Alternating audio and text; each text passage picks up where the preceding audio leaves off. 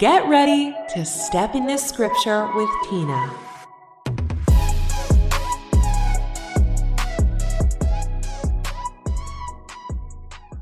Hey everyone, my name is Tina Wilson. I am a pastor's wife and a mom of 7. And alongside my husband, I've committed my life to serving King Jesus as a church planter, a Bible teacher, an author, and an advocate for all-in family ministry. And I am absolutely passionate about making Christ and His church famous. I want to welcome you to Step into Scripture with Tina. So this is a podcast designed to point people toward King Jesus, and we are starting out doing that in season 1 by just establishing a firm foundation on the Word of God through challenging you to commit yourself to reading the entire text, the whole Word of God. And we are helping develop this need and this truth for you, that this is something you need to be doing by looking at objections. As I've shared before, Stacy and I have a group that we polled, and we said to women, what is the number one objection that you have heard, or maybe that you've even used, as to why you don't need to read the whole Bible all the way through? And so in this season, Read the Whole Bible, why or why not, we're answering these objections. So I want to introduce you to my friend Stacy. Again, she's been with us for the last 2 episodes. Stacy is helping me answer these objections. And today's objection, Stacy, you have really unique insight into, because we are going to be talking about the objection, I prefer topical studies or just some other method over reading the whole text, the whole Bible start to finish. And I say you have unique insight into this, Stacy, because you've actually led us, me included, through plenty of topical studies. Mm-hmm. And so would you just introduce yourself again for anyone who's tuning in for the first time and give us a little background on your experience with different kinds of Bible study? Absolutely. So thank you again for having me in this series, Stepping Through Scripture, answering these objections to why or why not we should read the Bible in its entirety. My name is Stacy Vines. I am a mom of 4, a Bible teacher, church planter. I am passionate about the Word of God and sharing the goodness that I find about God with those around me. And with my husband, we are business owners and founders of nonprofits here in our local community. And as Tina said, we have been stepping through Scripture for years together now, and reading the Bible in its entirety, but also doing topical studies. And this is, for many people, and what I know to be true, especially for women, a preferred method. Yeah. And the objection on its face doesn't seem very harmful. Right. I prefer a topical study over reading the Bible from start to finish, or I prefer some other method, book by book, verse by verse, period to period. And the objection on its face, I do not believe is harmful at all. Yeah. But the harmful piece of it is that it's our preference. Yeah. That's what I think the true objection is, that we have a preference on how we are going to read the Bible versus just reading it in its entirety and letting that be our method to which we unfold it. So again, the challenge, the objection is not that it's topical studies.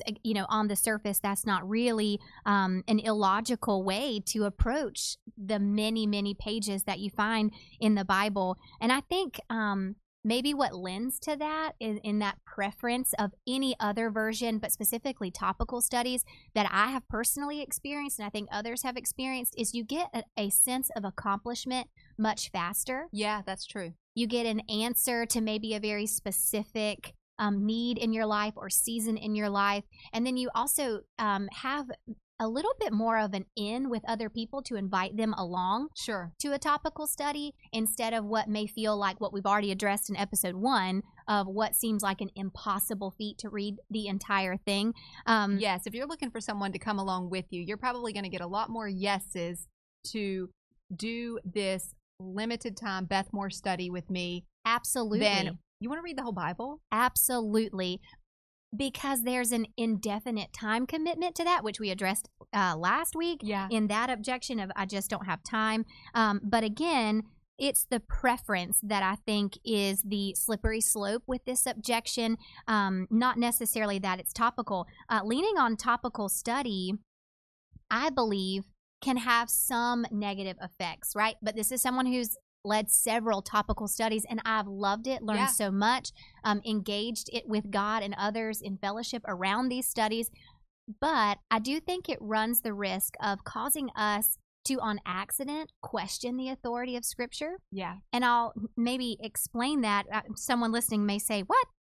I don't think it's wrong to walk through Lifeway or scroll Amazon and pick up a topical study, right? Yeah. I don't want to present that as my thought, but I do think that when we identify, I have something I need an answer to, so I am going to decide what is going to answer that. And then we, on accident, might posture ourselves to be questioning its authority. And then we may even walk around with blinders on that say, I'm only concerned about this particular topic right now.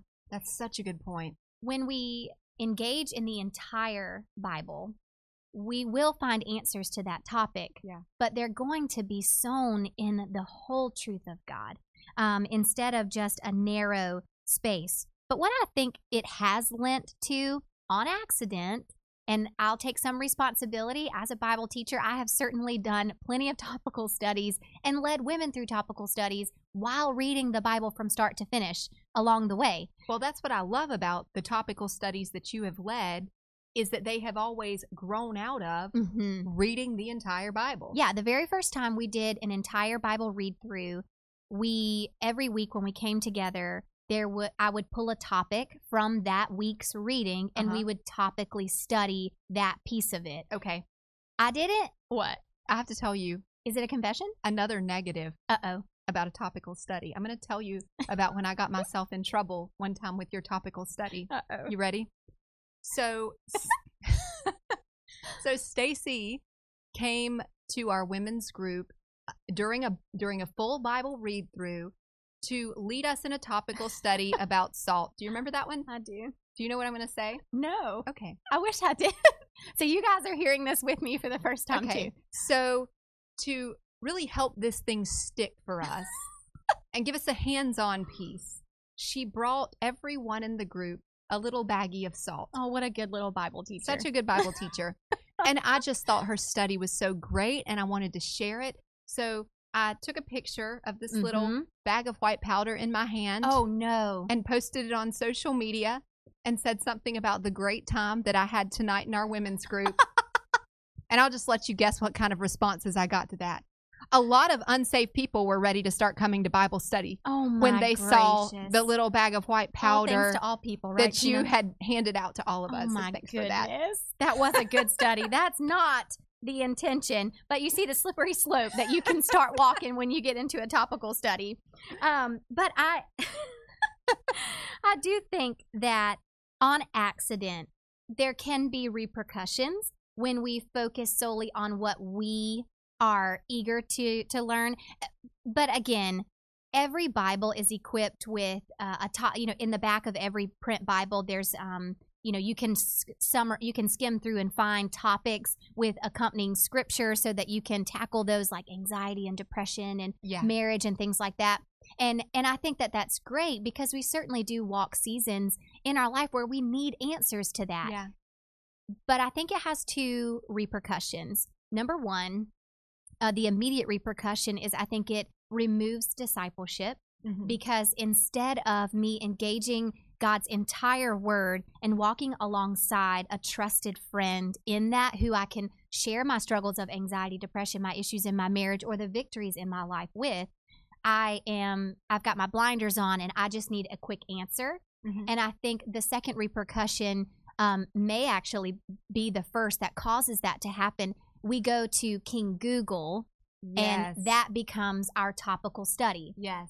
What does the Bible say about insert your topic? And there's such a huge danger of scriptures being taken out of context to be about something that they're not really even about when we're trusting Google as our source for biblical context. Right. And so instead of, we kind of morph when we do that, a topical study into a couple verse study. Right. Because we say, what does the Bible say about marriage? Or because it's 2023, what does the Bible say about homosexuality? What does the Bible say about whatever I'm facing or I need a rebuttal for on social media? Oh, yeah. So, or we'll find memes that go along with it and we'll take it right as the authority. And again, it's just the preference. it's not necessarily, I mean, yes, you should ask the Bible for your answer. Yes. But if it is your preference to only find pieces instead of the whole pattern of God, Right. then I think that is where our slippery slope begins. And so, again, I think it is the preference in general. I think that the tool, which I know we're not talking about what we think, the tool that you have created, Step into Scripture, weaves together all of the themes of God, all of the movements of the Word of God. And so no matter what day I am reading in my reading plan, right, because that's what we're advocating for, we're calling you out to read the Bible from start to finish every single day, a committed, prepared, planned time and plan to read the entire thing from start to finish and then to start over and do it again. When you use something like this, Tina's book, Step into Scripture, not only are you going to find answers, you're going to find Jesus as the answer, and you'll find it woven all through the book, and the way that you point forward and backward throughout the tool. Just for marriage, I had looked through your book that you sent. I got to see a before copy before it's released. I'm so excited for the spring of this year. But even in the topic of marriage, right? Because my context is women, and I know that this is a platform for all believers, but among women, this is a heavy-hitting topic. Yes. Women want to know how to be a biblical wife and walk out biblical womanhood. And it's not, if you look up marriage in Scripture, you may not find as many specific verses as you want. True. But when you look at the entire thing, you see nothing but marriage when you understand what you're reading and how it points to different things. And you do that so well in Step into Scripture, that book that walks you through and points you forward and backward, how Scripture is woven all together. And so we only get half of the answer when we engage only in a topical study, or we allow our preference to sort of hold us back from the entire answer. Nowadays, everything, we want holistic medicine. We want total transparency in our leadership. Well, a holistic answer to life is the whole Bible. Yes. And our preference should be that. Absolutely. That's a great way to sum that up. Well, good. I love it. Well, we, in this podcast, want every time we take on an objection to actually take you to a specific example in Scripture. Yeah. These are examples that you can learn more about when my book comes out. Tentative release date is May the 19th, and these examples are developed further there. But to answer this objection of preferring just a different method of study, perhaps a topical study over a whole text Bible reading plan, I want to go with you to the Bible, and I want to look at the book of Job for an answer to that objection. So while we're going to just focus on the book of Job here for a few minutes, I promise this is going to tie to the whole Bible. It's not a topical example. It's not a topical example. We're just going to start there. So track with me here. But let's talk about the book of Job. This is a difficult book. The first two chapters of it aren't so bad, though. It opens in chapters 1 and 2 with just prose, with a narrative that tells a story. And here the book of Job tells this story about this drama that plays out in the spiritual realm, where Satan, who is named as our accuser in the book of Revelation, actually comes before God to hurl an accusation against God's servant Job. And he can't accuse Job of being sinful, because God in the book has already said that Job is blameless and he's upright and God doesn't lie, so that's not a valid accusation that Satan can bring. So instead, Satan accuses Job of not living for God with pure intentions. He says that Job is only devoted to you. He only loves you because you bless him. And so that accusation that Satan brings against Job sets the stage for just a ton of trouble that befalls Job.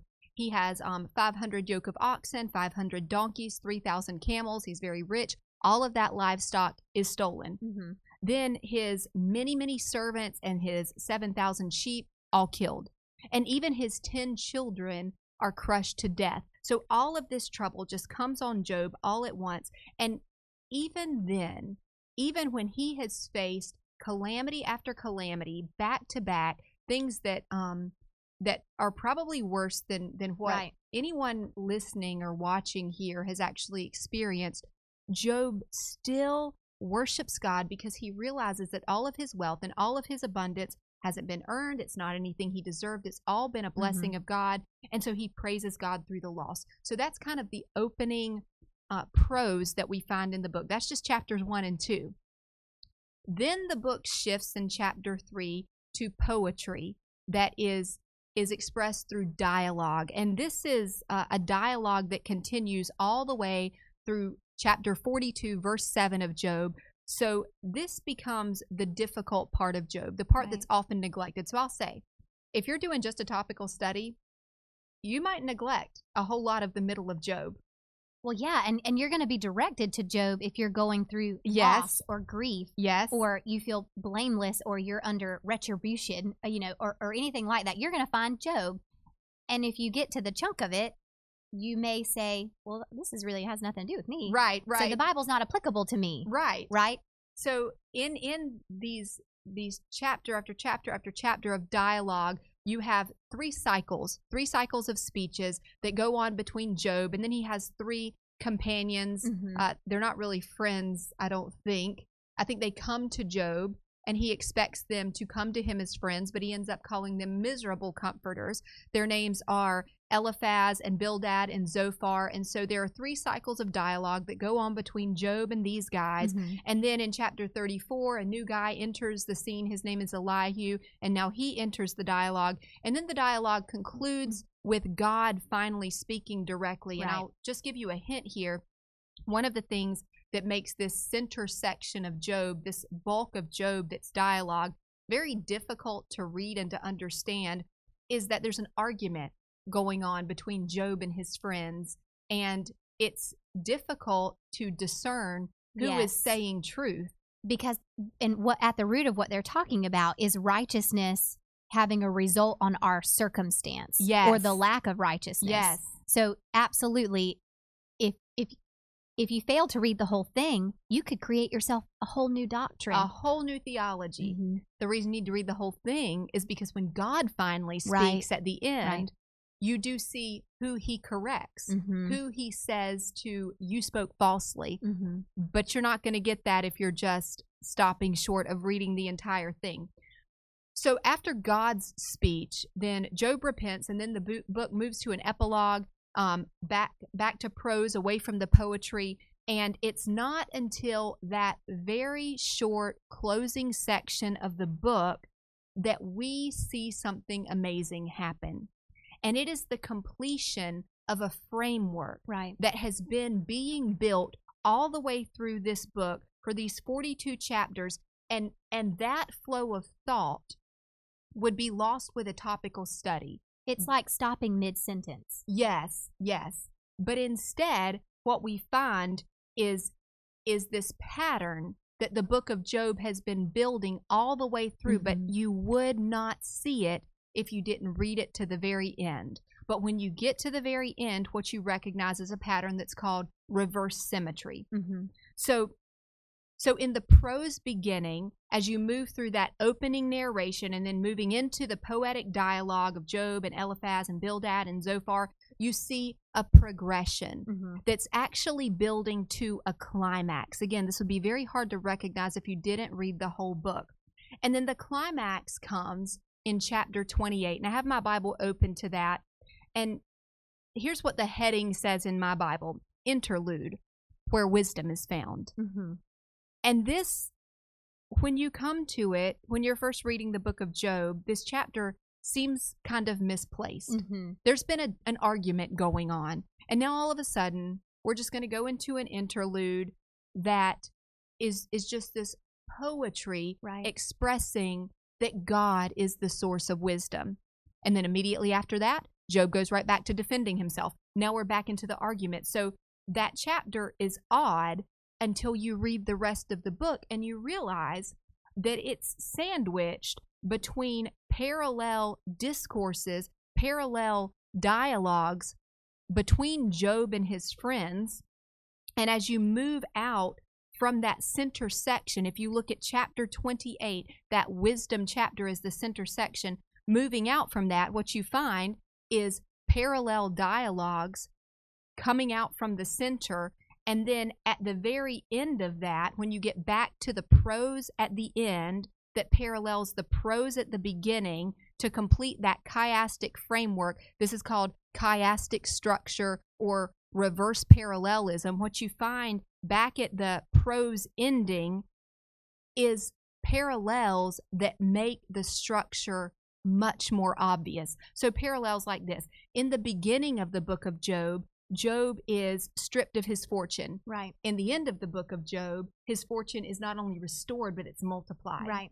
In the beginning of the book of Job, Job loses his 10 children. In the end of the book of Job, God gives him 10 more children. Mhm. Very obvious. In the beginning of the book of Job, Job offers sacrifices for his children just in case they sinned because Right. he was a righteous man. In the end of the book of Job, he's called to offer sacrifices for his friends who have spoken wrongly and need to repent before God. And again, that's where you kind of get some insight into who was right and who Right. was wrong Right. in this whole dialogue. And in the beginning of the book of Job, maybe this is the most powerful parallel, God vindicates Job. The accuser says he doesn't Right. really love you, and God Right. said, yes, he does. And here's the parallel. In the end of the book of Job, Job vindicates God. Right. Job says, no, I'm going to keep on worshiping God no matter what happens, no matter what comes my way. So what's the point of all that? This reverse parallelism or chiastic structure Mhm. is helpful because what it does is points us to a climactic center. And that climactic center tells us what's the point. Right. What is the passage even about? Because I grew up my whole life hearing, well, what's Job about? Yeah. Suffering. Yes. Job is about suffering. The righteous will suffer. Yeah. Why do Yeah. we suffer? When in fact, the very framework of Job tells us that what Job is actually about is that God is the source of all wisdom. Yes. And when you find that, and then you more carefully consider the dialogue that's going on. I mean, God is asking Job questions like, who are you to question me? Mhm. Where were you when I created the earth? Where were you when I hung the stars? God is saying, you can't fathom Right. who I am and what I've done. Who are you, or who is Eliphaz or Bildad or Zophar to question how I run the world, Mhm. or to try to box me in to your if-then statements? Sure. As if you can control me, God. Right. And we see that clearly because of this centerpiece of the book of Job, chapter 28. Where is wisdom found? Wisdom is found in God alone. He is the source. Yeah.